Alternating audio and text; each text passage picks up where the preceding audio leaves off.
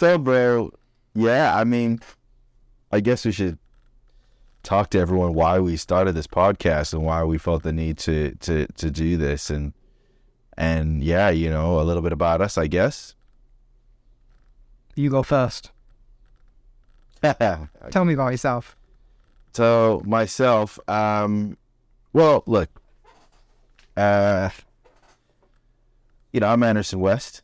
I'm a filmmaker that lives in Stoke-on-Trent. As you can tell, I am not originally from Stoke-on-Trent, England. I am from Florida, United States. But I've been living here for over 20 years, and I love making films. I've been making films since high school, and I, went to college in Stoke-on-Trent did a media studies A-level, fell in love with film even more, made like some fake John Woo type stuff with my friend Junehead, who should still be a filmmaker. Junehead, if you hear this, you should be like making action films. But anyways, and then I went to university, Staffordshire University, around 2007, and I met a guy he didn't have a beard then, but I hadn't found myself then. Hadn't discovered who I was. I didn't realize that I was actually, all that time, I was a man with a beard. Wait. Yeah, the start of a beautiful friendship is what I think I said to you. Yeah. Back in 2007. In Keswick. And so, me and Mark have known each other since then, since university, and we've been making films ever since together. We graduated. Obviously, Marco said when he graduated, but we graduated in 2010. And yeah, we're friends. Obviously, that's the most important things. Obviously, sometimes I think that gets lost in the industry. Sometimes you're like, oh, collaborators. No, you're my friend. That also happens to be like my main filmmaking bro, right? So, yeah, I mean, I'm a director producer now. I occasional cinematographer, but I'm starting to leave that behind. Director producer. I've been director producing for 12 years now. I was at a production company called Fuzzy Duck for 10 years as a director producer, and then head of film, which is a fancy way to say I had a lot of work to do and to look after a team of 5. But I've been a freelance director for the last year and a half now, and actually starting a production company. Depends on called? You've seen Jeruti Films. And you're just launching the website right this week. Yeah, so that's the idea this week. We'll launch a website, social media, get our names out there. Mark's gonna do some work with us as well. I've started that with another filmmaking friend who also makes films with me, and his name is Andy Salamonchek. So, but enough about me. Obviously, going to these podcasts, we'll talk more about each other, talk more about our pasts. But I'm gonna hand it over to my friend Marky Mark. It's my turn. My story never sounds as exciting as your story. I should probably go first from now on because you moved from America, and that's way more exciting than moving from the north of England to somewhere else in the north of England. It depends what kind of story. Depends on the story you're trying to tell. Yeah, we had a very similar story, I think. We both went to college, both studied mainly practical filmmaking courses, right? Yours was also quite practical. You actually made films. And that was in 2006. So this was way back on standard def, mini DV. You would record the clips and then do your time codes. And so it was a long time ago. And then I went to university where I'm at Anderson, Staffordshire University, which was another really practical film course where we basically just made a lot of films. And good films as well. It was right at the start of our final year was right at the start of the DSLR craze. So we're going to talk about that. We're going to talk about that. So it was a real fun time, I think, for filmmakers because you kind of got this new technology that let you shoot stuff that looked really great. So yeah, we just it was just a very enjoyable time. I mean, when you go to uni, you basically your job is to make films, and it's when you get out of uni, it's not that easy to just have a job where your whole You're the whole time you're supposed to be just dedicated towards making this film that you want to make as well. So, yeah, that's where we met. I graduated in 2010, and then have kind of worked together over the past, what's it been now, 13 years? Just been working together, basically non-stop throughout that whole time. Just Anderson worked for Fuzzy Duck, I worked for Fuzzy Duck for a bit. We both, and then just went back on a more freelance basis for 13 years, shooting stuff, and we have shot probably the most together out of everyone I've ever worked with, because I've been freelance for quite a long time, so the longest I've spent at a company is probably a year. So Fuzzy Duck is definitely the company that I have, worked for the most in my time. Yeah, I said, sorry. And then, that brings us pretty much up to date. I'm actually working part-time still for Fuzzy Duck, and then freelancing the rest of the time. I work doing editing and cinematography. I don't think I actually ever said this whole time that that's what I do. I'm a cinematographer mainly, and I also edit freelance and for Fuzzy Duck part-time as well. And that brings us pretty much up to date, right? Where you just left Fuzzy Duck. I'm still there part-time, and Anderson is just starting his own company. Yeah, so... And I'm at Fuzzy Duck, where Anderson got me in and then left me, basically. He did come back, and then he did a run. I'm kidding. I mean, look, it's funny how these things work out. We'll talk a lot, a bit about Fuzzy Duck. Look, I worked there for 10 years of my life. Yeah. A third of my life. I haven't worked, I left a year ago, literally 2 weeks ago. 2 weeks ago makes a year since I left. And wow. We worked somewhere for 10. Already? Yeah. Oh, yeah. I need to do some sing and dance on LinkedIn saying, oh, look, what an honor it's been to be freelance this long. I hate that stuff. But, so obviously, I don't, obviously my journey now is different to Fuzzy's, and, but it did play a big part of my life. And, because anyway, for a third of your lifetime working somewhere, I think it is going to, be important to you regardless of... It's probably sounds more dramatic than it is, because you still actually do like odd work for Fuzzy Duck anyway. So it's not like you're thinking again. But no, exactly. So I have to be careful I don't slate them on this podcast, because they'll be like, what? Oh, I'm never using it again. I'm joking. But no, I mean, really, like our connection, one of our big connections, the reason I think that we have had such a long friendship is that we love kit, right? We love all the things that are out now that make it so much easier to do all the things that we were trying so desperately to do. Like 10 years ago, that was virtually impossible, but now and it's a great time to be a filmmaker.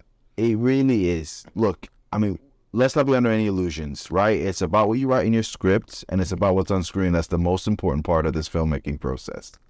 It's why we're having a Screenwriters Guild strike right now. That's obviously doesn't really affect us at this current point, but hopefully in the future we'll be like, oh yes, they need to protect writers more because we're part of the Writers Guild Association. But it's what you're making, and that should always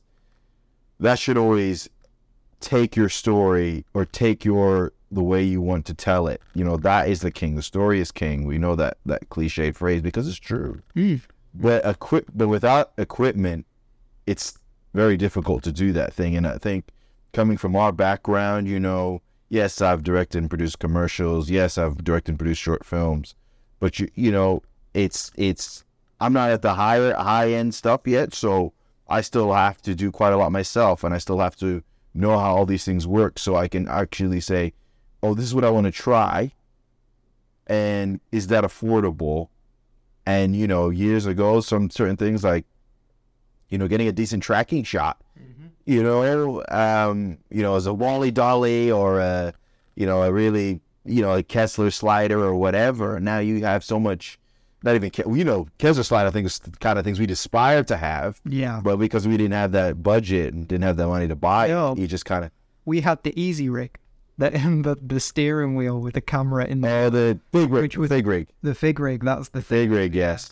And that was like, you could there was no gimbals. There were handheld Steadicams, but they were the balance kind. They didn't have any like motorized support. It was just you handheld it, and it might give you a bit stable footage, but we didn't have anything near what a gimbal or a drone could do now. I mean, can you imagine a drone?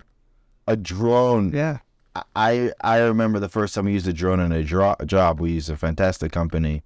Shout out to Kestrel, Cam, Duncan, and Steve. Lovely, lovely bunch of guys that are based in Cheshire, but they work for BBC and things like BBC, other company, loads of other companies. But like, I remember the first time we used it, it was like, wow, it's that view, that point of view you wouldn't normally see. I think at that point it was just, you have to hire a helicopter for $5,000 a day. Yeah. I think Fuzzy Duck did that before I got there. They did a shoot where they had to do that. And so that was, then we did one, I remember 2013, we were filming, I went up in a helicopter for Fuzzy Duck once with an EX3. The idea was for me to aim the EX3 out of the helicopter and get a shot. And it was this little rickety old helicopter. And, I mean, you can't zoom in with an EX3 and get a stable shot from a helicopter. I don't know what the plan was, but it was a nice ride, but we didn't get any usable footage. I think it's the things we used to. It's the things you had to do, because they weren't possible, for the budget. I think that's what gets lost in the discourse now. It's like, if you have an idea, and you have a half decent budget, and half decent. I'm not talking £1 million or whatever. I'm talking, you have a nice. You can own all this stuff. You can own it. I think that's the thing that's so surprising. I think. I think you should talk to the guys. Obviously, you're, we're going to get the plug in there. You're a red owner operator. Yeah. Again. And this is what I was going to say. In fact, I'll segue into that. So obviously 5D revolution. I think, to be honest, my friend Lee DeVille, our friend, he was probably one of the first filmmakers in the world to use the 5D on a short. I think with this film, I can't remember the name of it. Lee, I'm sorry, but it was a brilliant film. What was it? It was about a guy who worked in a supermarket. Yes, it was. I can't remember. That's so annoying. Hashtag, can we say his thing? Something about the end of the world. Was it Waiting for the End of the World? Yes, it was. That was it. Yeah. That's it. Yes, he's brilliant, so brilliant. I remember it. It was a wonderful. It was a beautiful film, well shot. Lee's a great director as well. But I was really the first film to use this. Yes, it was. This camera that in the size of your hand, you could get this wonderful image, this great depth of field, which we've been trying to trick. Was we had these 1/3 size sensor cameras. It was called the JVC HD 110, was it? The HD 20. 20, I think, or maybe 110, like you said. But yeah, with the lens adapter. It was. We didn't even use the lens adapters at that point. It was just the. Yeah. It was just the. Because we were looking. Remember, we were looking into it. Yeah. We were looking into it because at that point we're talking. This is 2000, summer 2008, 2009. 2009 is when Lee made that film. So we were looking around those solutions. And what that camera did, it's a camera, but it made you feel like any idea was possible. And in reality, all the ideas that we had, we could have done with the JVC HD 110, which is, a prosumer camcorder with a broadcast style lens, zoom out. You did up to 720p and HDV. I probably still have some of those tapes in my loft that we shot. And it was obviously you could do with that, but there was a psychological thing like, whoa, this camera is so small. We could put it this side. We could put it on the floor. We could put it inside the car and we wouldn't be too much ringing. Oh, it's wonderful. Or I could put it on a fig rig and run around London in a real profile without needing a big crew. And we weren't even thinking about how do we put full focus or anything like that. It was just, let's just get that on the image. the least of our worries was pulling focus on that camera. How do we do it? I mean, now people are like, oh, no autofocus is impossible. Like, no, we've been pulling from the barrel. But it wasn't, the camera didn't do anything technically that the HD110 couldn't do, or we couldn't have done with the HD110. But what it made us feel, like we had something to make a canvas, something to write on a canvas, a brush that made anything seem possible. All of a sudden, let's go to the Lake District and get a gym shot on the side of a mountain, or let's, like I said, run around London in the London Tube with this camera and a chase scene to make it look empty, make the city look empty, or film in a classroom with, in a cheeky a school comedy about a teacher drinking a coffee pot full of pee for the fee.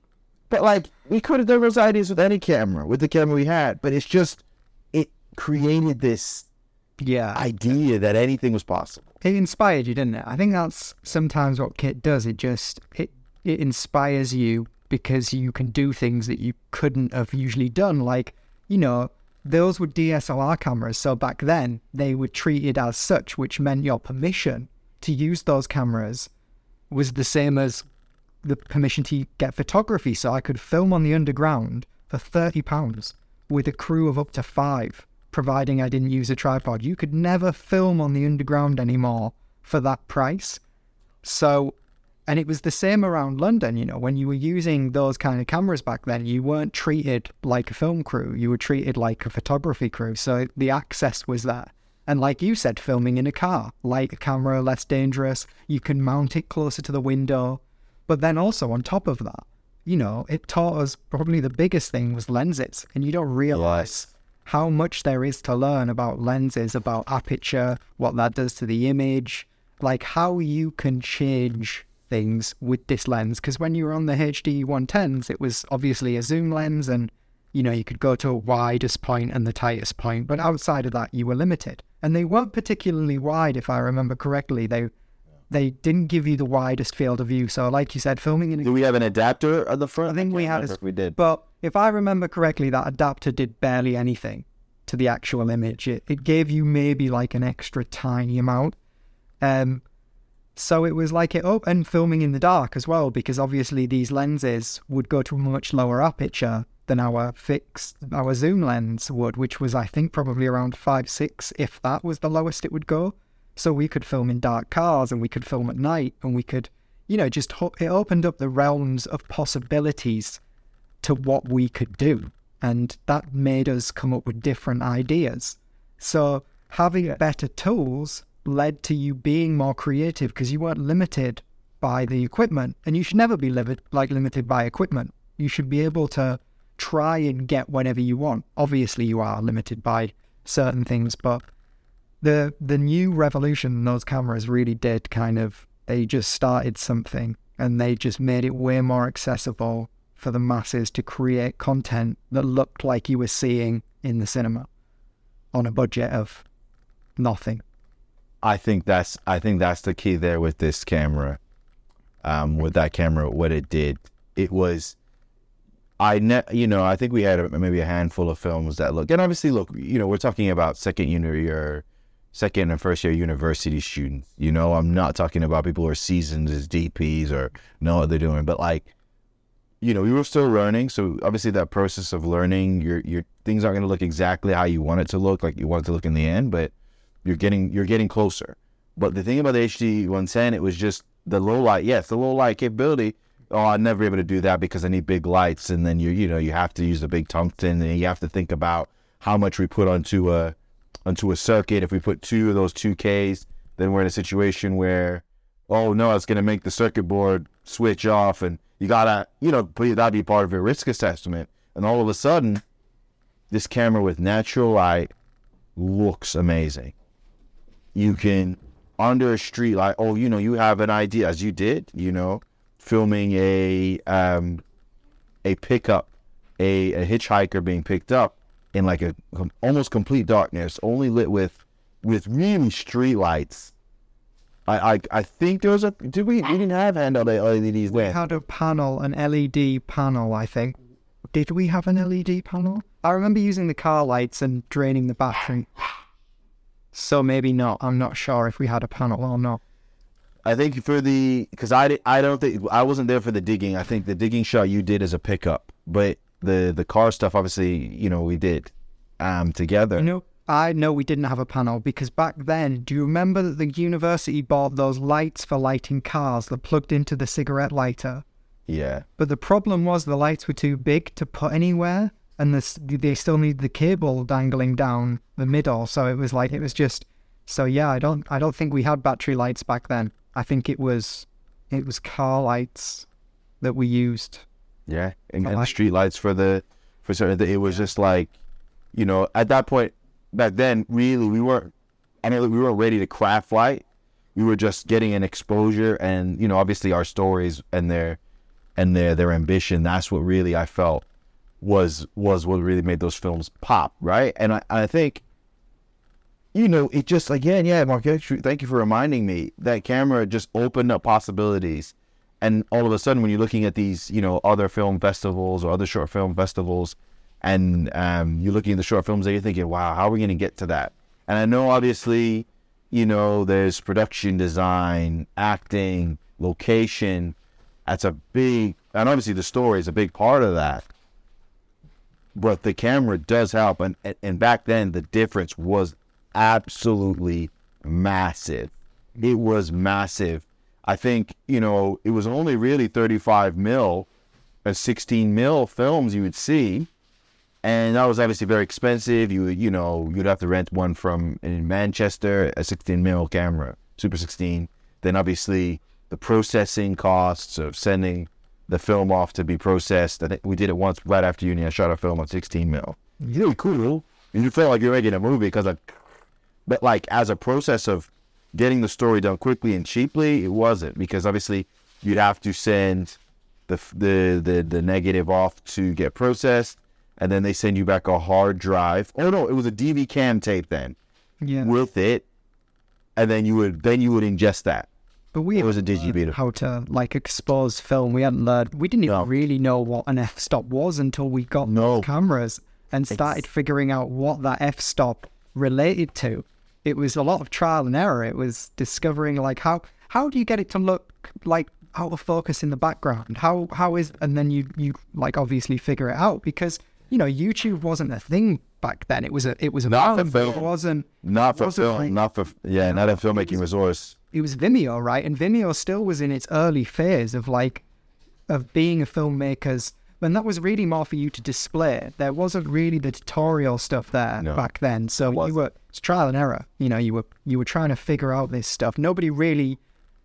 People realized how big DSLRs were going to be, but it took a while before it was adopted by movie studios and stuff like that. I think probably Drive, right? Drive was one of the first films that used shots from a 5D. And that they were in a car, because obviously in a car at night, low light, easy to mount. Yeah. So, yeah, I think there was that resource of finding that stuff back then. I think that's the thing. I do miss that time. I don't want to romanticize it too much, because, obviously things are easier now. But obviously you got to set the scene of the idea made us strive for new technology. We're like, how can we actually do this? I think also Terminator Salvation used some shots from the 5D or a promo from it. I remember Shane Hurbutt. I used to follow him quite a bit. And obviously he's got a great film platform for filmmaking resources. And he talked a lot about making the 5D and using it as a digital negative and and all this the workflow to make that 8-bit codec really fire. So I'm doing a don't sue me, Shane Hurbutt. I'm doing an impression, but. I think it was really an interesting time, and I think you're right, the foundations, f-stop, what's that focal length mean? Because obviously it was cheaper to buy primes than a full zoom.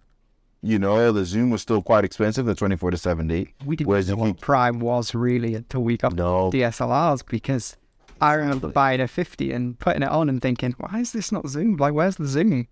And I was an amateur clearly, but I just didn't know, because only photographers really had DSLRs, and yeah, it's just like I just learned so much from that revolution that it's just I never would have learned without it. I don't even really think the lecturers knew, to be honest. I feel like we learned a lot of this stuff ourselves, and it was like, which is university, right? Self-directed learning, but still, it was like, it was different to things now. There was no one there that had done it first for you to kind of, apart from Philip Bloom, who really only shot nice little videos, talked briefly about stuff, because, I won't go into it in too much detail, but the whole 30 frames thing before they even released 25 frames. Oh, the first one, yeah. That was a big deal because you don't really shoot 30 frames in the UK, so it's like, that was a whole issue. I worked on the film that you spoke about. Purely my job was to convert the entire film from 30 frames to 25 frames, because that wasn't easy back then either. That's not something you could do as easy as you can do that now, because the reason it's easy to do now is because people needed to start doing it because of these cameras, because we were working with all these different frame rates. And, Premiere never used to let you use this different frame rates on the same timeline. We weren't even using Premiere, we were using Final Cut Pro. I was on Premiere before I went to Final Cut, and then I went back to Premiere after Final Cut 7 shut down, and I didn't move to Premiere Final Cut X. But yeah, it was just difficult back then. Things needed converting, and yeah, it was a nightmare, and there just it wasn't built into these applications. It was random applications that you could get that someone had figured it out, and yeah, that's what we did. It's because at the higher end, I'm sure they had tools that were specifically dedicated to for sure. Frame rate, conforming or whatever. But we're talking the high end, like Avid and all these, and Avid and all these big studios that would use this stuff. But there was obviously, as it still exists today, they like to keep things opaque, the mystery about it, you need to pay 10 grand for this bit of software. And it's like, well, why? Why is it? Why do we need to? It's pretty simple. Yeah. But it's not simple, but obviously, so you had to find solutions to make this technology work in the way you wanted it to. Because, that 30p to 25p, I bought the 7D just because of 25p stuff, and then they released the firmware, and I sent back the 7D and bought a 5D. Because it just allowed you to do that. Well, the 5D was full frame as well, and the 7D wasn't. And full frame was, like we spoke about this recently, full frame was something that we kind of had with those cameras and didn't realize how big a deal it was, because I didn't realize that most cinema cameras aren't full frame, or definitely weren't full frame back then. They were, close to Super 35, pretty much? Yeah, they were so... Besides the IMAX stuff. Yeah. And still today, you still don't get full... Alexa cameras aren't full frame, apart from the Alexa 35. Is that full frame? The LF and the Mini LF. So that's a relatively new thing in cinema cameras, and full frame is obviously you use more of the lens, so you get a wider field of view on a lens if it's a full frame lens. So that was, that was also a learning curve that we kind of learned the difference, because some people did have 7Ds and some people had 5Ds, and you're like, okay, all right, this is what a sensor is. This is what a sensor does to the image. Okay, all right. So yeah, I mean, it was a really good time, and Canon were kind of the only ones doing anything right back then. I mean, Nikon did have some cameras that recorded video, but they were weird frame rates. The video wasn't very good either. No. The video wasn't very good either, and I think it was auto features. You couldn't do manual in it. I think, right. We looked into that. Yeah. To try and find alternatives, because obviously 5D was expensive at the time, because it was very expensive. It was a very good, stills camera. It was a great stills camera. Yes, it was quite a new thing, but it still is. And I think the irony of this whole thing is that we went from a 1/3 size sensor to full frame. Yeah. And it's almost like we became spoiled with that image to the point where Super 16 should have been a big deal for us. Yeah. But when I remember shooting Super 16, it was like, oh, the depth of field isn't as much. It still has now I appreciate it for different qualities. Yeah. But at the time it was like, oh, it isn't. And then I hadn't shot on a Super 35 camera until I think like the C300. Mm-hmm. And that was like 3-4 years after. And it was, again, the field of view. It took me a while to get used to being and we'll talk about obviously the benefits of the later part of it, of going back to Super 35, or not back to, because again, we had skipped it. You had jumped straight from a 1/3 size sensor to a full frame. And then obviously, as we got, we started to learn more about different types of lenses and different types of looks. That's where I think, we start to discover shooting a Super 35 with different other digital cameras. And again, it became accessible because Red started coming out, and Misfits, and before that, Che. I remember renting Che to show in the film theater so we could look at it, and that was such a massive deal. Because again, I still am a massive geek, but I for cameras back then, I was, it was you and me really that were like, oh, these cameras could do this and stuff. Yeah, we were definitely the most into tech because, just tech, obviously it's fun. And there was a lot coming out and it was just exciting. And obviously, oh my goodness, we all didn't have the same lenses, which was great because then we would all swap lenses and like use each other's lenses and batteries as well. We would swap because those batteries, those LP6s, they would last not 20 minutes. 20 minutes. Yeah. So we would have like everyone would group their batteries together.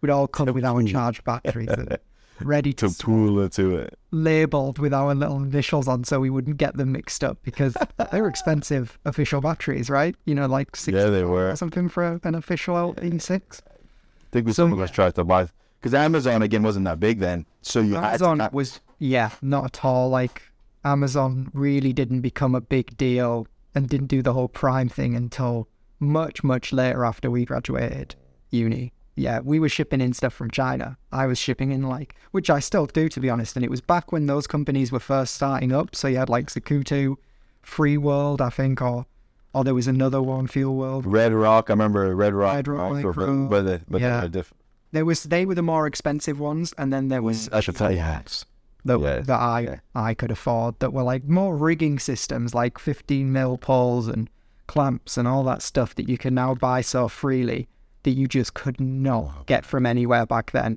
I mean, there was no external monitors, so we had the very early thing to do was to stick a magnifying glass eyepiece on the back of your camera. And there was no flip out screens and nothing. No. So you would just hold the camera up to your eye and look down that, and it would magnify it by 3 times, I think. I don't think there was any focus peaking or anything like that. No. I don't know how we kept focused. Well, I don't know how we did. It was always in and out for a lot of the films, but that's only because we were shooting most of the time wide open, which obviously, most films don't do. They'd like to give their focus puller a chance. I mean, I had a 1.2 50mm lens. Trying to pull focus on that, I think the focus would have been a few mil. It's impossible. It's an impossible task, but it just looks so nice. You were like, oh.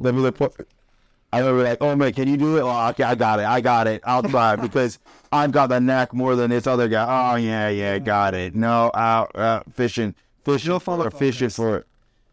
So we had to slightly end the previous one early because my mic stopped working, and it's my current amateurish podcasting live video setup isn't quite there yet, so I didn't tell. So we've lost quite a bit, but we're going to get back onto it. We're going to get back into talking about the challenges of working with the 5D, and how that made us learn about focus pulling, aperture, focal length.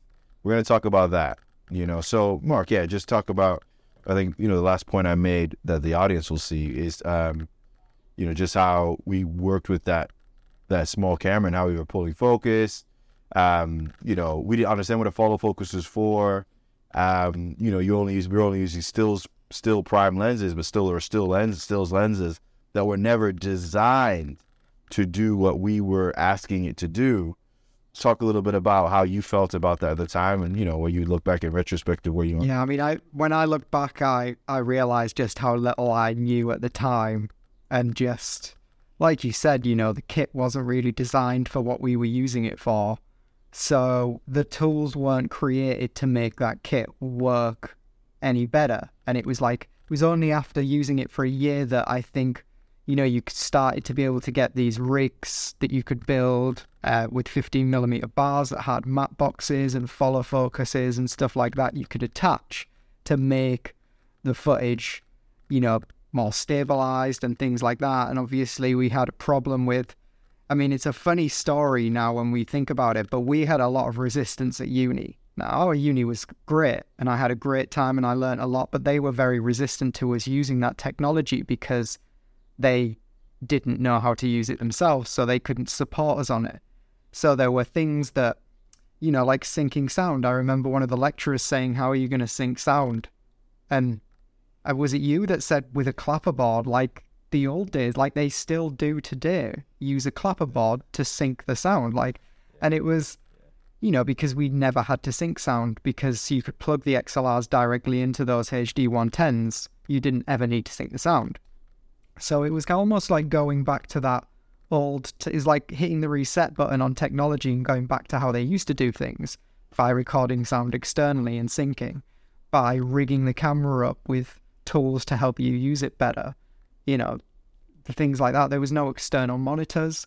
So we had the Zacuto eyepiece that you would you literally stuck a frame onto the back of the camera, and it was a bit of magnifying glass that you looked down, which magnified the image to 3 times, because they didn't even have a HDMI out, those cameras. They were never intended really to be used in the way we were using them. So there was no way for you to monitor the image beyond that little tiny screen.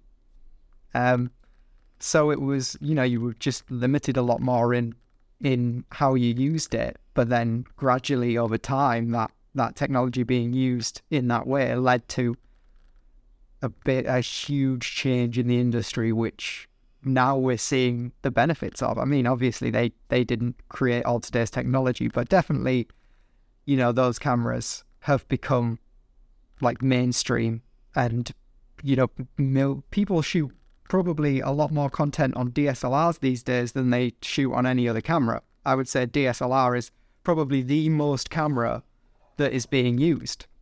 So, webcams, like films, music videos, vloggers, documentaries, everyone, you're probably going to have a DSLR of some kind on most productions because it's just an easy thing to pick up and use now.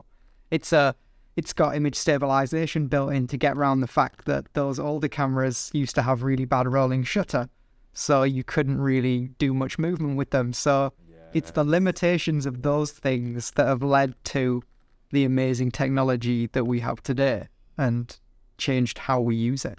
And it was a big revolution. It really was.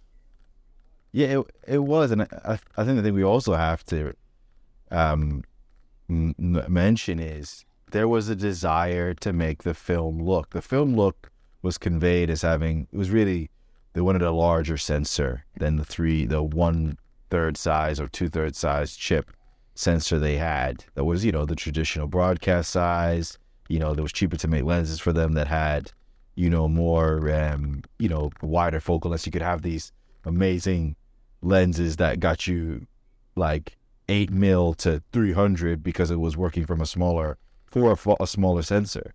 And so you kind of understand that film, people want, but people associated that depth of field, that larger sensor look with movies, because most movies we watch, barring, obviously there's some that were shot on more broadcast cameras, but most movies we all remember and love were shot at 35mm or Super 16. And obviously that was, and I don't know if the depth of field in the originally was what was intended for, when they would first design celluloid, whatever, 100-something years ago. I don't know if they were like, oh yeah, the depth of field is an important part. I think it was just, we know how to make this chemical process work. And this, and a byproduct of this is a more shallow depth of field. But because it's like, this is the only way they could capture a large image like that. And obviously the physics behind, capturing to a large space with these kind of lenses that there's light in and blah, blah, blah. The physics, I'm not a, I'm not a physicist, but, the math behind it made that image. And that magic of that image has been something we constantly go back to. But obviously, it's not always a depth of field that makes an image cinematic, as we obviously learned over the last 15 years. But I think the thing about it is it did force the industry, it forced the industry to move on with the technology, because, you know, everyone wanted large depth of field. Everyone wanted that look. It wasn't just the look for movies. It was like, you know, people want to use documentaries and do that. But at that time, it was only 35 mil that could do that, or Super 35 or 16 mil, which obviously you saw a lot of documentaries shot in that format because it was cheaper, and obviously the lenses were cheaper as well. But obviously we know that now. And I go back and I think sometimes I'm like, wow, we were spoiled in that process, because we went from a 1/3 size chip sensor, which is like that big, to full frame, which is, you know, that big overnight. Yeah.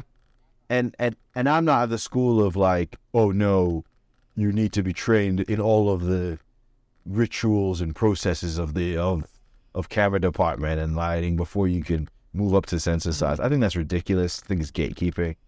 You know, is whatever tools you have. But because we didn't know any better, we didn't realize that we were getting an image that was, I'm not going to go as far as say IMAX or whatever, but just the you know, where we would move the camera, how our language and how close we can get with a 35 mil or a 24. We were using a 24 mil, how we would use we were using a 50 mil, like how on a Super 35 we would use 35 mil. But at the time we didn't know that. At the time it was more of a case of we were just doing it to, you know, get the full field of view, right? And we're like, oh, get the 35 on it, or the 35. But now 35 is what, you know, 24 or Super 35, you know? And I think just that part of the process was important for us. But I think you made a great point. I don't know if depending on whether it glitched out or not, but you made a great point about, we just had a zoom lens. And while zoom lenses are great for, if you know, being quick and on the move, they're not great for learning. They're not great for actually learning.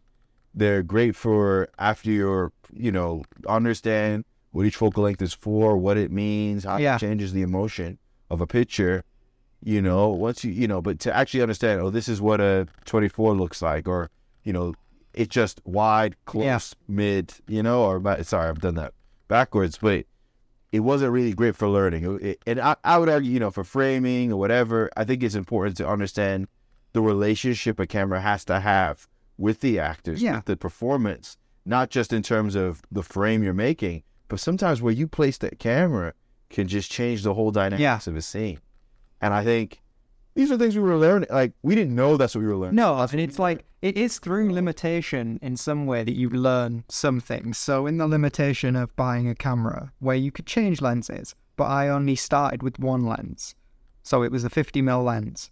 So I had to move the camera forwards, backwards, you know, wherever I wanted the shot to be. There was no zoom on that. So then when you eventually, you know, you get enough money to branch out, or someone borrows you a lens and you get a 28, and you start using that lens and you're like, people look kind of different on this lens. This lens makes the image feel differently. And you start realizing that wait a minute, there's two 28mm lenses. What's the difference between those lenses? Oh, there's another lens from another manufacturer. What's that one? Why is that one so much cheaper? And you start kind of realizing how much of a difference these lenses make on your image between brand, like manufacturer, just between the different lenses. And you're like, well, this opens up a whole new realm of possibility that I wouldn't have got on that standard zoom lens. That is just going to kind of give me the same looking image at various focal points. But it's not going to change the image dramatically like some lenses do. And you know, put fisheye lenses on, you realize, well, that makes me feel really a weird way. Now that, we've got a really shallow depth of field. That character feels so isolated in that image there. Why is that? So it's kind of like through trialing these things and realizing the difference it makes that it teaches you how to use it, which is, you know, that it was a great thing at the time. Like, having all of these new things available to us, there's no better way to learn, right, than just getting given all of this new tech and being like, see what it does. Learn. Figure it out. And, that was a huge part of, like, our journey, I think, was learning this stuff. And it's definitely what's kept me motivated and what's kept me passionate about equipment is kind of just seeing that progress and being like, wow, I remember this, and now we're here. And now, I don't have to spend £3,000 on a wireless system to get wireless video. Oh, there's an app for that wireless thing right there. I can watch this on my phone. Like, I remember... Watch this on the tablet whilst I'm... You know what I remember seeing on set once? It was working on something for Channel 4 and seeing that the director had a monitor around his neck. Just this little monitor. And I was like, wow, that's so cool. Imagine if you just had a constant video feed. And now I have a constant video feed. We could have several constant video feeds. And that was something that would, again, only have been possible on big budgets in Hollywood with Video Village. And now it's like, oh, the production designer wants to see the shot? No, you don't have to come over to the monitor. Just download this app and you can see it right there. You don't even have to leave where you are. Just have a look. And it's crazy. It's like, this is amazing. It's fun. It makes filmmaking fun, right? Because you're not limited anymore. You're free to just kind of do what you want. Treat your little short film like a Hollywood feature, because all that kit is no longer restricted. It's accessible to the vast majority of us. And, going back to what you said, no, you don't need amazing tech to make a good film. Like Tangerine is a really great film and that was shot on an iPhone. But if you have really great tech available to you, it's only going to make your great idea even better. And that's the thing to remember. It's never going to... It's not the sole thing that matters, but it can matter depending on how you use it. And it can obviously be a huge benefit if you use it correctly.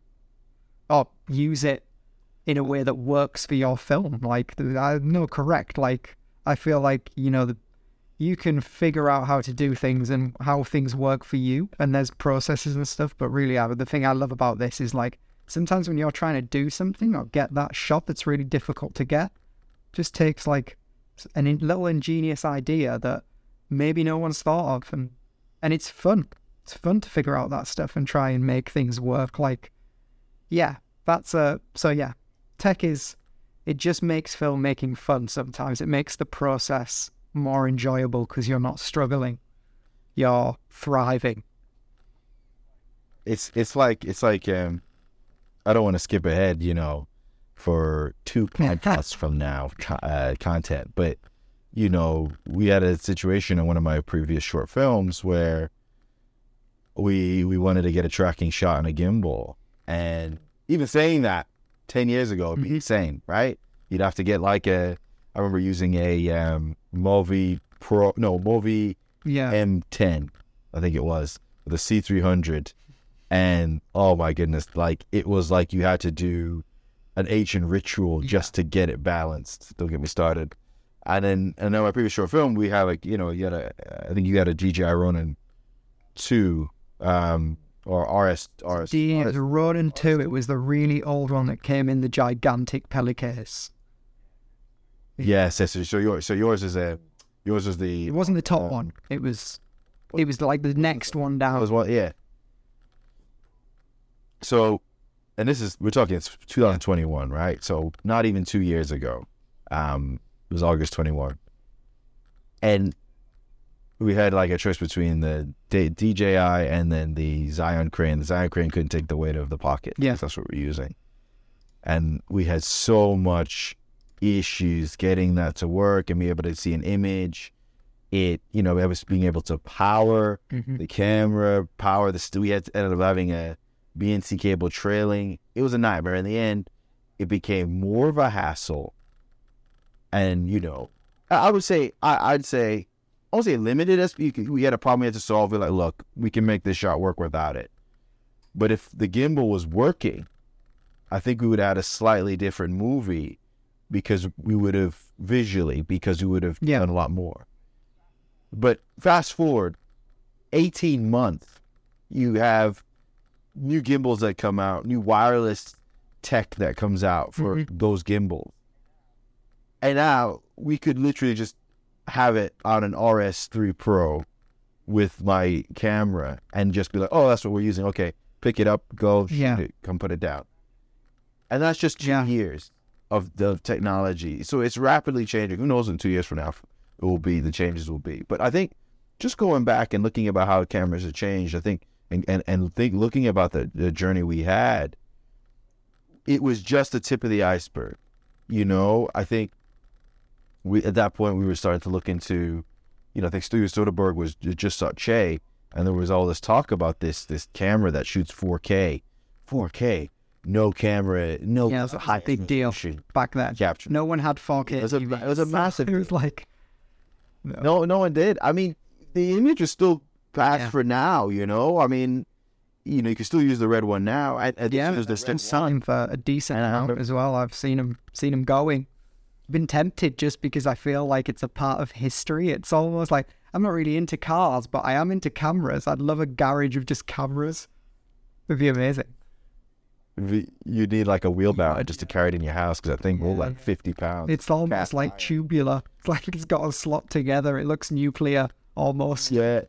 It's a thing. It looks like it's gonna have something like a uranium thing in there, but like a cube of uranium. But like the thing about that, it was like I went on set in my final year at university, just in a bit of work experience with this short film. With his, director from Manchester, James Statham, really nice guy. Shout out James Statham. Hope you're well, bud. And I remember working on the set, and they had a red one. It was a DP. Can I say the DP's name? Yeah, DP named Phil Wood. Really, really amazing stuff. He was doing amazing stuff. He still does. I think he's working on big films now. And he had a red one. And I remember looking at the image, and because I had brought my 5D, and there were some shots where, because he was available one day, that they did some shots in the 5D, and they used me. I didn't shoot it. They focus puller stepped up to the camera operator for that shot, and they got it. They kind of just it was interesting seeing the philosophy of how I shot versus how this experienced camera team shot with my camera and the results. I think that was a very interesting thing. I'm going to go on that in a second.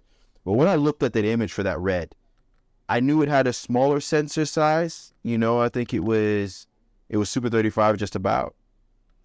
But the image looked way better than what we had got with our 5D. But part of that was, obviously, if we just take for a second just on the camera, obviously I didn't know what RAW meant. I mean, we knew RAW photos meant.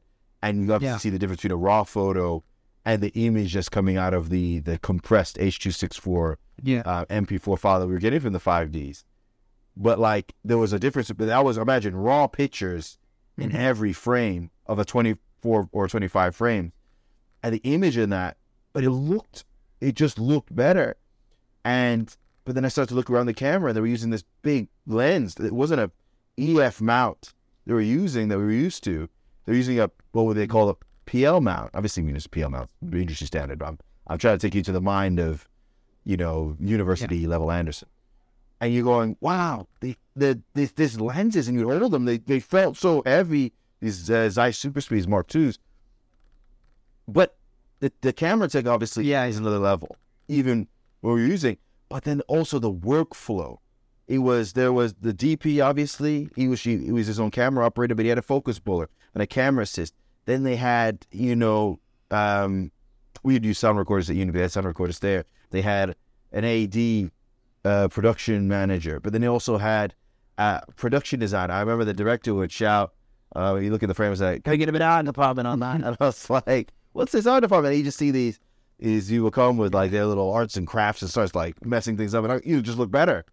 Now, obviously, I know, production designer, that's standard. Art department, you have an art director, art department, props, all this, But at the time, I didn't even know what that was because, whilst I did a production course, it was more really focused on the producing and making a film, not necessarily all those particular genres, which I think they've improved on since. But yeah, so, and it was like, the philosophy fascinated me because it was like, it's not just the camera, it's that they have all these really good people working on set, and it almost became you only really get to use that camera once you have this kind of crew, because a camera, like we joked earlier, it weighed a ton. It weighed a ton. Honestly, people moaning about the weight of a flipping Ursa Mini or even a Red Monstro. Oh my gosh. You try and shoot all day on a red one, handheld. It's not happening. You couldn't do it. You have to have an easy rig. And even then, your lower back's still feeling it. And I think, but, image out of it. But again, it wasn't just, it was the care that went into the image, the care that went into crafting each one of those scenes. It was a marriage between the technology and then actually the work. Yeah, I mean, the people. Well, and those cameras, they were designed to be used by more than one person. The Red didn't design a camera with the intention of a single shooter going out and using that camera for documentary work. That camera was a cinema camera and was meant to be used to film, studio-based work, I'm guessing, where you could have, the massive amounts of data it was recording to. Like, us at uni were recording on CFast cards, which I know still they use today, but what were the size of those CFast cards? 16 gigabytes? 32 gigabytes? Gigs, and that was like, we would have a few cards on set, but nowhere near the data that you are getting out of cameras now. I mean, my Red now gives you, 40 minutes of RAW on 512 gigabytes? Like... We had 500. I have one of my hard drives from university. Yeah. This is a 500 gig hard drive. And this has like all my university films on it. I wonder if it still works. All of that on it. And like, that is just essentially a half a day of shooting. Yeah. And obviously if you're generating that amount of footage, you need an entire person to make sure that footage, something we never did at uni, was check the footage, really. We would we would check the clips were there, but we wouldn't compare file sizes, and there certainly wasn't anything like Shotput Pro or any of the programs that you could use today to check that stuff. So footage was always something that was just a last minute thing for us. It was like, dump the footage whenever you get a spare second. We didn't have someone dedicated to making sure the most important thing on the set was actually stored correctly. Which is obviously a whole department, basically, on a film set, to just kind of make sure that footage is being backed up correctly.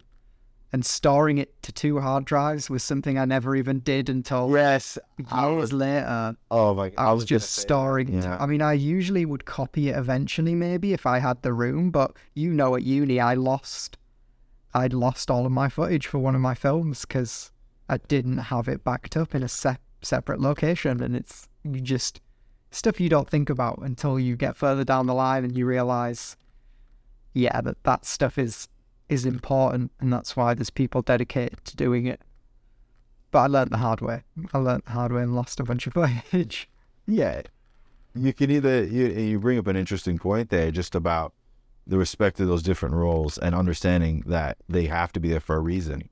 Now I know filmmaking is I won't say it's massively different, but it is different. Obviously, there's a different subsector of this industry. There's a bigger low end and mid end than I think there's ever been before. But and I think within that, sometimes there's a combining of roles because the budget's not there. Look, am I not going to make my film that I've been writing for 2 years because my budget doesn't have money for a DIT? Of course not. You're just going to say, look, can we just put those 2 roles together, and you're just hoping that they do a good job? Or if you're like me and you're sane for these things, you still take responsibility and DIT, you're directing and producing. But that's just my head. Not everyone's going to do that, right? But you kind of, you understand why, because it is literally the most important thing on set, that card. Because if it's gone, you've got to redo everything. And I think the thing that it's about respecting the process, and I think the thing that I learned from that film, and then when I worked in adverts a couple of years later, is very much about the process with the technology, the process of the team, respecting it. You know, yes, it might seem a bit basic, but it's like having a person that's literally dedicated to that one job role, make sure it gets done properly, and then you don't have to think about it because it's happening properly. You know, and I think that's an underrated part of filmmaking. And again, technology is making that easier, you know, because, you know, we were looking at recording camera to cloud now, which is insane. It's insane. You know, it's insane that, I mean, we said, it's not quite there, but it's like where it's heading. And soon, your footage is going to probably just back up to the edit remotely as you're recording, and an editor will be able to start working on that stuff immediately. We're not far away from that. Like, you know, the Red has that built in to work with Frame.io. I'm sure there's devices out there that you can plug any camera into that will do that. And as we go forward, it's probably going to be built into Premiere in some way and Final Cut. Yeah. And, you know, if we're at the point now where 1080p doesn't seem to be a problem to do that kind of stuff, then it's only going to be a few years till RAW is just being backed up to cloud. And yet again, the technology is advanced and it's making it easier for you to cover that job role and make things yourself without having to have a huge budget. And that's, you know, that's where the tech is going to just make it more accessible. Because ultimately, like, anyone, you know, can go out there and make a film. And I truly do believe that you don't necessarily need any experience sometimes. It's just having something to say and surrounding yourself with people who know what they're doing, and you could come out with something great. I think, you know what? I think that's a great point. I think we've come to a point now where I think the gate is well and truly open. You know, the gatekeepers can't say you need to do this, this, and this, and this before you make your film. You know, I remember her, and I couldn't remember where I heard it from, but I give my advice to, you know, any, you know, students or people who are looking to break into the industry now. Said, you know, how do you be a director? And I said, you just have to make films. And it's like, oh no, isn't there a set path? No, there isn't. You just need to make a film. Keep making a film. There's no qualification for being a director. You just have to prove it by what you're doing. And sometimes that can seem a little like frustrating because you would love, you know, we all would love a mentor to tell us exactly when to do it, when to make the jump, when to do this, how to do it. But when making films, you just have to keep making them. And then at some point, you're going to get a good shorthand. And the shorthand isn't always about how we move a camera or whatever. Shorthand means a workflow or whatever, or a style. And I think that's fascinating to do because now filmmaking is so accessible. You know, I mean, would I go to film? Would I have gone to university now for film now, considering all the resources you have? I think I'd have to weigh it up more now, you know, but obviously there's the context. Yeah. We have, but it's really interesting. But I think, you know, let's move on a little bit, Bud, because I think it'd be interesting. Obviously, we talked a lot about when we're at uni and just that period. It's that period after uni, I think, was quite interesting for us. Yeah. Obviously, a lot of stuff happened. And, you know, and obviously there was the idea that, you know, the Red was this apex camera we all wanted to eventually work on. You know, tell me, you know, obviously this is 2010, so whatever. What would happen? So it was kind of like we'd used the 5D now for a couple of years, I think, and eventually with any tech, and especially that tech that wasn't intended for that purpose but had been used as it, you start to feel a bit limited by the tech, and you realize that you kind of want to move on to the next step. And, you know, the next step then was a cinema camera. There wasn't anything in between a DSLR and a cinema camera. So the only real next step for me was a Red Scarlet, which was like a £15,000 camera, which was the cheapest one you could get. And I took out a loan and put some money that I had towards that camera, just because I wanted to move on. I wanted to expand and learn kind of the next thing, I guess. So I remember getting it, and it was modular. modular camera, and it was quite big, and it came in all these boxes, hard cases, and I couldn't even figure out how to put it together back then. Nothing was assembled. It was bare bones. Don't even think the lens mount was attached. So it was like you had to full on build this camera and put it together. And I was working in Manchester, but my dad had got the delivery at home, and that was Lincolnshire. And after work, I drove 3 hours home to get the camera. And then I got up at 5 a.m. the next day and drove 3 hours back to work the next day.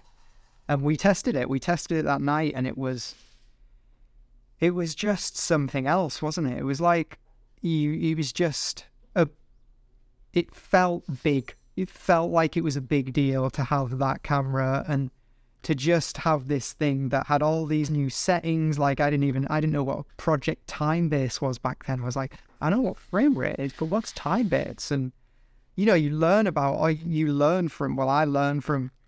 That's really being awkward. All cameras are awkward. That time. No, they all have their own names for things, but a lot of these settings mean the same thing, just in their language, yeah. So, and it's really, for me, having that and using it and learning with it was just, yeah, that's how I learned. And it was a much more difficult camera to use because you had to have that prep.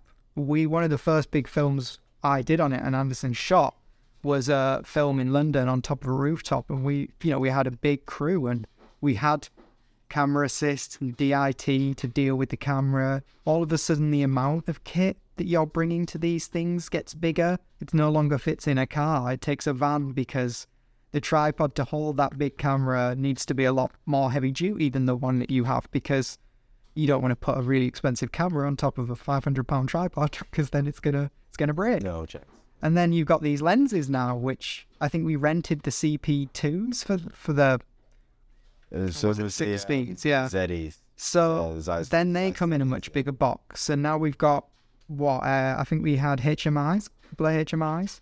Two HMIs, which are big, beefy lights, because we needed to light outside. And it's like, up until that point, I don't even think we did use lights outside, because the ones at uni weren't powerful enough to do anything in the day. So it basically elevated things to the next level. And I'd left uni then, you'd left uni, and we'd had a bit of experience, I think a year or so, in working in various parts of the industry and seeing how different people did it. And then you bring that knowledge to this shoot. And and it goes to show, we shot that film in 2011, I think, maybe 12. 12. The footage looks amazing today. It still holds up, and it still would be reusable, gradable, perfect. There's nothing out of that camera, and that's where we're at now, I think. I mean, that's where we've got to. We've got to a point where basically everything looks great. Most cameras now are going to look great. They just are, because that's the standard we're at now, where you don't need a red to... And there's a lot more choices in between a red now. And different... It's not just us, it's like the industry that's kind of wised up to what it wants or what it dictates we need, and that's become, the Netflix camera hot list, which I don't think is really a good thing. I don't know why Netflix need to dictate. Surely it should be content. I've heard rumors that there's ex-Red employees that work at Netflix. Do you know what? Why? Yeah. Which I wouldn't be surprised. And they're never going to turn down your film if it's good. You could have shot it on an iPhone. They will not turn it down because of that list. Because a camera doesn't dictate a good film, ultimately. So, and we are at the point where, yeah, your iPhone looks great, and it's only going to get better and better the more things go on. And, it's not, I'm not saying go and use an iPhone and don't get a better camera, but it's like, if you can't get a better camera, then use an iPhone. Don't let it stop you. Like, get out there and do something. Because I think you said... No, it's not done. We'll watch it. These days, people will watch our content. We're way more accepting of what everything looks better, but we're also, with the introduction of YouTube and stuff, user-generated content is way more acceptable. People are just way more willing to watch what you make. That it doesn't need to necessarily be big. So...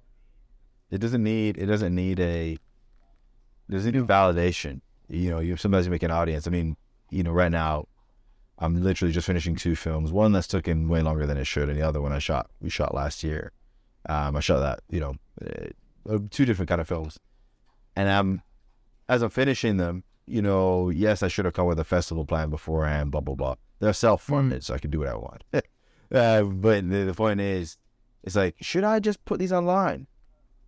Should I go to the festivals and not let anyone see them for another couple of years, remembering I own all the rights for them? So it's like, well, why am I making it? It's something as a battle I have going on, but you start to look at some of the views that some of the YouTube isn't just, it's not a style of video anymore. People say, make a YouTube video as in a short clip. No, YouTube is a full platform. We have to think of YouTube as not even a TV channel, because everyone has a TV. There's 500-600 million TV channels on YouTube. YouTube is literally, it's a network, a platform. It's just network. It's a network. It is a network. And I think, because of these new distribution channels, there's obviously so much more content. Yes, it's brought the price of that content to be made down. It's had to, because there just needs more of it. And, obviously, we could have a separate discussion about the how so much content has brought standards down, which was inevitable. But I think, going back to that time, it was so exciting. I had worked in adverts for a bit. I had worked on Red. I didn't shoot. I was ACing on Red a few times, getting used to the workflow somewhat. And then obviously you got in, we heard about the Red Scarlet, and it was like, whoa, the Red one, but cheaper. And I think it was obviously they're moving on to their DMC2 bodies and stuff that were meant to be the whole modular thing and whatever. And there was the Epic Weapon, and then there was a Scarlet. Cigar. It was a Epic Dragon and the Scarlet Dragon, because you had the Epic. I didn't.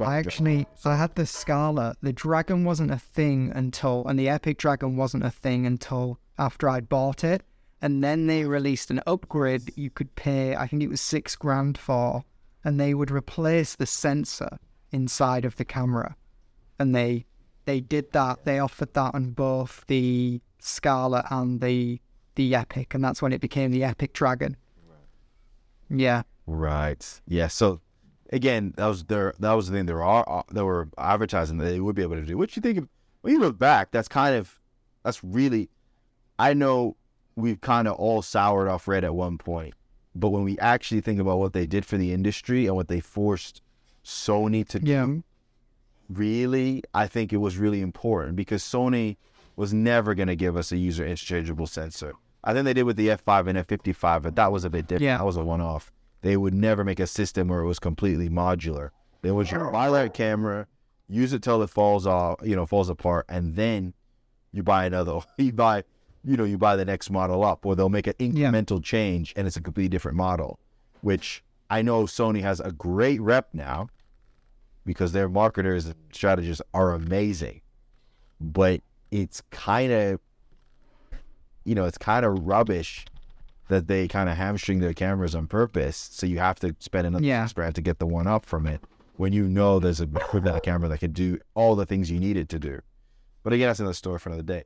But I think the thing is, the philosophy that the equipment made us bring on set with using more of that stuff was that we had to approach it more professionally. We did approach it like it was a digital negative. And when I say that phrase, I mean it was the care and thought. Is that scene acted? We blocked it out. We didn't call it blocking then, but that's obviously what we were doing. Is the lighting right? What time of day is it?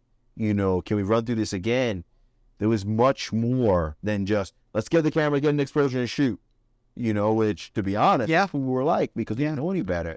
But now as we started to craft this, and again, the technology and seeing that, we've got to rent these bigger things. We got to bigger tripod, bigger support gear.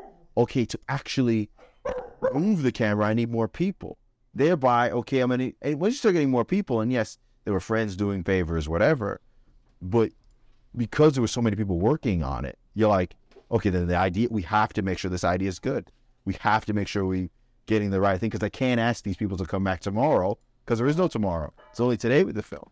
And so that has a quality of, because you're mentally preparing better, because you know there's all this pressure, the film becomes a much better film in the end of it. It's really interesting, that process. But like you said, it's that, you know, if your films, what motivated us was that our films were starting to look like professional films, which then motivated us because the way they looked got better. We wanted to make the other aspects of the film better, because there was not as much holding us back. The gap between our films and Hollywood films was getting smaller. So it was like, we can do this. We can make stuff that is genuinely cinematic, and people are viewing it in that way, and they're surprised by it and shocked by it, and it motivates you because you're not being held back. And with all this new tech, it means people aren't being held back, which means that they're motivated to make better content. And ultimately, so technology really is just, it's helping you, it's motivating you to want to improve every aspect of the film. That's how I look at it. What would you say? But obviously, then you came to a point. You came to a point where it's like, okay, I've got this equipment now. I've got this camera. I've, technically got it, know how it works. But there's something else I need. I'm not sure what I'm missing. There's something else I need. Do you know what did you come up? Yeah, I think when I got that camera, I was probably not ready for it, but there was nowhere else to go. It was a DSLR or nothing. So you realize that the things that make that camera a great cinema camera, are the things that make it, or made it at the time, a negative do everything camera. It wasn't designed in that way. It wasn't something that I could just take on shoot an interview for a company, because the data I was giving them was 100 and something gigabyte, because there was no other formats built into that camera. It was raw or nothing. And if you could shoot 1080p, but you'd crop the sensor, so the image wasn't as nice. So that camera had a very specific use, and the camera that I needed to have a more varied use, and that just wasn't invented yet. And it was only really probably a few years after having the Red that more cameras started. The gap between DSLR and cinema camera was bridged, and Sony started releasing cameras, and Blackmagic started releasing cameras, and you had this big influx of cameras that were designed to be the in-between camera, to bring cinema cameras to the budget filmmaker. And really, that's what probably my next step should have been. It should have been something like, Blackmagic or something smaller than a cinema camera. But I feel like that's, if you look at Red's lowest cost camera now, it's designed to be an FRE camera. It's not designed to be just a cinema camera, because the industry was still also figuring this out as we were figuring out. So they were figuring out the need at the same time I was figuring out the need. So it just took a little while for it to catch up, really. And I think the other thing is, obviously, that there's your point about obviously the specific purpose it had versus, the do-it-alls. Because, you'd argue to this day, there's still not a do-it-all camera. Mm. We all know what we want out of our own perfect camera. Yeah, for sure. But it was just that usability, but like in terms of, it was risky, it was ballsy of you to get it, because it wasn't like you were shooting high-end commercials yet, it was like, this is what I want to do, and it was quite impressive, and you made it work, but I think the thing that, obviously at that time I was working for a company, we sort of talked about Fuzzy Duck, but I think, the company had to make a decision about what camera we would get, and that was a really important thing for me, because, it was, once we buy a camera, once the company buys the camera, we're not going to really rent a camera. We're only going to use the camera that we own, or that the DP that we're hiring or the camera operator we're hiring is using. And so that was important for me to make sure that they got the best, because it was like, well, this is the camera I'm going to have access to for the next 5 years, really. And I think, Sony had already started to think the F3 before, but not very many people did it. It was a bit of a weird one. The codec was still a bit because it was 35 megabits per second, sorry. And I think the broadcast standard at the time was 50 megabits. So the fact that they made one with 35, people were like, well, what was the point? Like, you just made like a Super 35 camera that could only use on corporates. You can't use it on TV. So they went back to the drawing board, scrapped it, and then obviously made the F5 and F55. And obviously the FS7, which, as everyone took over the world, even though I didn't like it. I didn't like it at all. I just thought that camera is the epitome of, and I'm not going to go there, but I didn't like it. I didn't like it. Where it was the same sensor as the F5, which is what which is what I'd suggested the company gets. For me, that was the best value camera, I think, up to that point ever made, I think. And I know that might sound dramatic, but the fact is we could change mounts. It could shoot everything from 50 MBS, 35 megabits per second in a MXF wrapper, all the way up to, at that point it couldn't do the 4K, so maybe the F55 would have been better, but the F55 could do 4K XAVC, which is the internal codec, which everyone knows now because everyone has flipping A7Ss, FX3s and FX6s, but like the versatility, and then you could crop in the sensor, still have 1080p, you can have two lenses in one lens, but that camera wouldn't have been the right camera to learn on. It was a camera that for me, you had to know what you were shooting first before you, and got used to your workflow first. And obviously that camera, I put it in situations where it was on a commercial, documentary, loads and loads of corporate event stuff. It wasn't too heavy. Really liked it. But the thing it lacked was what the Red had, which is what the raw internal footage. I think you had a recorder you get in the back, the R5, I think it was called, that you put on the back and you could get raw out of it. But it didn't work. Still didn't work in the same way that Reds would. Yeah. But like, it was weird because I never saw that as a camera that was exciting to make a film on. I know that's, looking back, that was really stupid. It was a Super 35 sensor, really good, not really jello-y footage, solid, always worked. But I just never got impressed to like, let me go out and make a film on this. Yeah. Because I always talking back in my mind, well, one of my best mates has a Red. He always shoots my films. We'll shoot on that. Or eventually I'd love to shoot something on Alexa. It was always something, it was weird, and I think, obviously, you look back at your own journey, you think, that was just your going through maturing as a filmmaker, because you're still not mature, because you would have just said it's a camera with a Super 35 sensor that could go to PL mount, has internal NDs, it had everything. Just shoot your darn movie, But you live and you learn, and I think, but like Sony got forced into doing this camera. It got forced because people were putting big lens adapters on the front of their EX3, which the company had over it. These things, the way the camera like that long. Flip it upside down or something? Oh my goodness. It was like, you had to mount the camera upside down. Just to make it work. It was mental. And so they got forced into doing it. They tried the first time and people didn't like it. And then they tried again. And then it was one of the most two successful cameras. Well, F55 was the more successful one, but it was also twice the price. Yeah. For that global shutter. So it was interesting. It forced, but again, that was out to the Red and what Canon it did. And it forced everyone in there, and it brought a different look to corporates. Because before, the films can be shot. Can you look like shot on an EX3?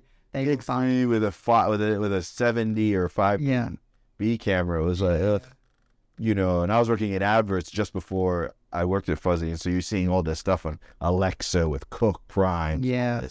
And then you come and you're like, 7D and the X3. So getting that F5, and it's not the fence. It was, we're talking about commercial versus, of course. It's not really fair. No. To the comparison, but like then the opportunity to get the F5 came up, got it, and it just for me, and again, reliability and whatnot, I can sing my praises about that camera. Everyone who knows me knows I go on about it. But, again, it was the point where the industry caught up to what we wanted it to, and it now had just become an everyday tool. Yeah. And what is this, 2013, I think we're talking about? I think so, 2013, yeah, it would have been about. So, yeah, there was the introduction of, still quite expensive though. I think the F5 was like their budget. Was it the F5 one or was it the FS5? Which one was the cheaper one? So the FS5 was the cheaper one. Like that was for like, hey, that was a tiny one. Which is nothing wrong with shooting weddings. Yes. Yeah. Nothing wrong with shooting weddings, but it was a wedding video on the camera. Then you had the F5, which was like the 12 grand. Yeah. So that's getting towards like the red cost basically. Exactly. Yeah. So like. Then you had the F55 at 20, 28, 29, and that was like. Yeah. Cinema, whatnot. And now what have we got? We've got the FX6, which is like their new standard, which is apparently amazing. And that's priced at what, $5,500? So now we've got the camera that's considered kind of, not the top end, because they've still got the obvious top ends. But like this is considered, the ones that you would use for Netflix documentaries and stuff like that. And it's priced at $6,000. So that gives you an idea of where the standard of like, I guess, TV and like documentary and some cinema and stuff has come down in price to have that cinema standard camera. And that is what a lot of people are asking for on jobs like the FX6 and stuff. And before that it was like the FS7. Was it the FS7? The F? Yeah, FS7. So it's you can see now that like that price is almost halved to get what is considered to be a good camera, not the B camera, the good camera. So $6,000, you couldn't. What could you have gotten in 20? What year are we talking about? 2013 for $6,000 that would do all that. Maybe when did the C300 come out? That was even $9,000. Because I only know this because I did extensive research on the two. Yeah. And then the FC500, it was still $9,000. It was still $9,000. So it didn't exist. This price range that everyone's moaning about. Sorry, not moaning, but you see a lot of discourse about, oh, this needs to be cheaper. This is more expensive, or why doesn't it have this? It's like, oh my word, it's like this used to cost $20,000 for pretty much the same level of camera, or this equivalent level, $20,000, and now you're getting it for $5,000 or $6,000, and you're complaining. Just I don't think they're real. I think they're just. I think they just watch YouTube all day. And I think it's like the DSLR thing, isn't it? It's like it's because DSLRs now are so good that if you are making a camera that costs 3 times the price, you better tell me what makes it worthwhile.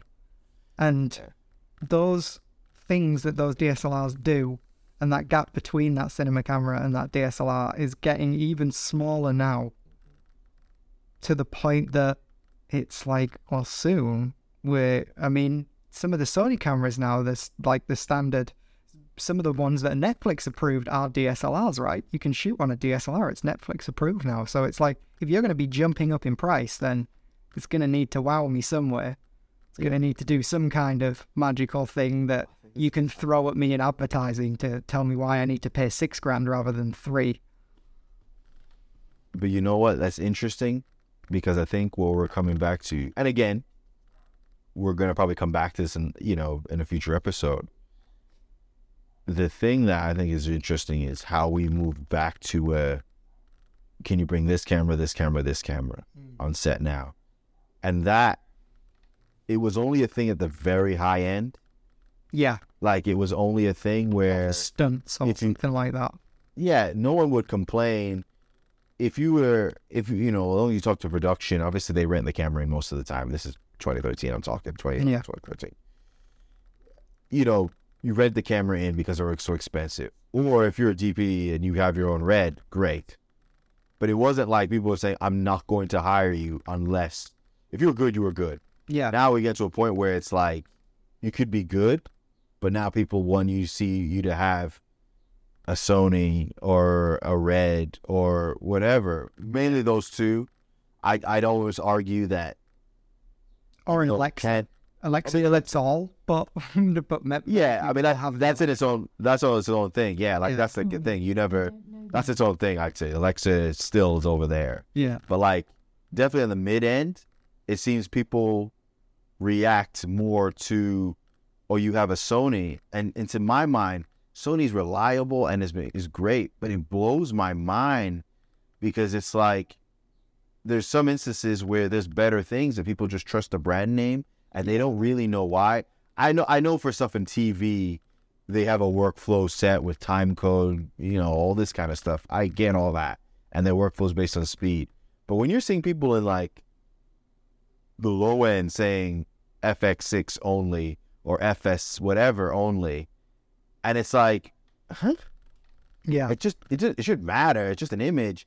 Maybe it's color grading workflow or whatever, but there's instances now, and again, this is marketing because we have to hold the industry to account because we can't just let them mail it in because they now have a great market share. Because every production has Sony, everybody buys a Sony. So if you don't have a Sony, people almost look at you like it's a strange thing, which is insane. It's insane to me because Sony were not seen as a cinematic camera. I'd even argue the F55 wasn't really seen that way. I know they use a lot of Netflix stuff, but you weren't seeing a loss for a lot of music videos or short films or anything like that. It was like, they were shooting a BBC drama, whatever. But you never see an F5 asked for specifically on a job. On an FS7 maybe, even though they were lower end because of but that was because loads of people bought it. So then everybody used it, and so then it became, you have to have it. It's like, there's better options out there. There's better options out there, but you're telling me I have to use this now because it's popular. And it's just crazy how it's went that way because, again, it's so accessible. I think it's, again, I could write a dissertation about this, but it's just interesting how we've come back on ourselves about it. And it'll be interesting to see what the next disruptive thing is. Yeah. I mean, I think it's probably, that's almost a good place to kind of tie it up because I know that the next thing that we're going to talk about, like the next step in my journey when it came to camera is obviously such a big one. And I know we've got a lot to talk about with that because that camera that I got after my Red really did feel like it was thinking about all the ways I was going to use this. And it was trying to be a camera that could cater for all of those uses. And it's probably my favorite camera up to date. And I think we got a lot to say about those cameras. Well, we have got a lot to say about that company when we get there. Yeah. But we're gonna wrap it up here now because I think we've gone on long enough for our first pod. Yeah. You guys still listening now? Thank you for listening. Mark, over to you. Yeah, I mean, I think as we go forward, tech is going to be a big thing that we talk about. And new technology is always coming out. So, and we're always trying new tech out and stuff. So definitely, I think, keep coming back if you're interested in tech, film tech, because we're definitely interested in talking about it and using it. 100%. So, guys, thanks for joining us today. Don't forget to like and subscribe. And we'll see you on the other side. Peace out.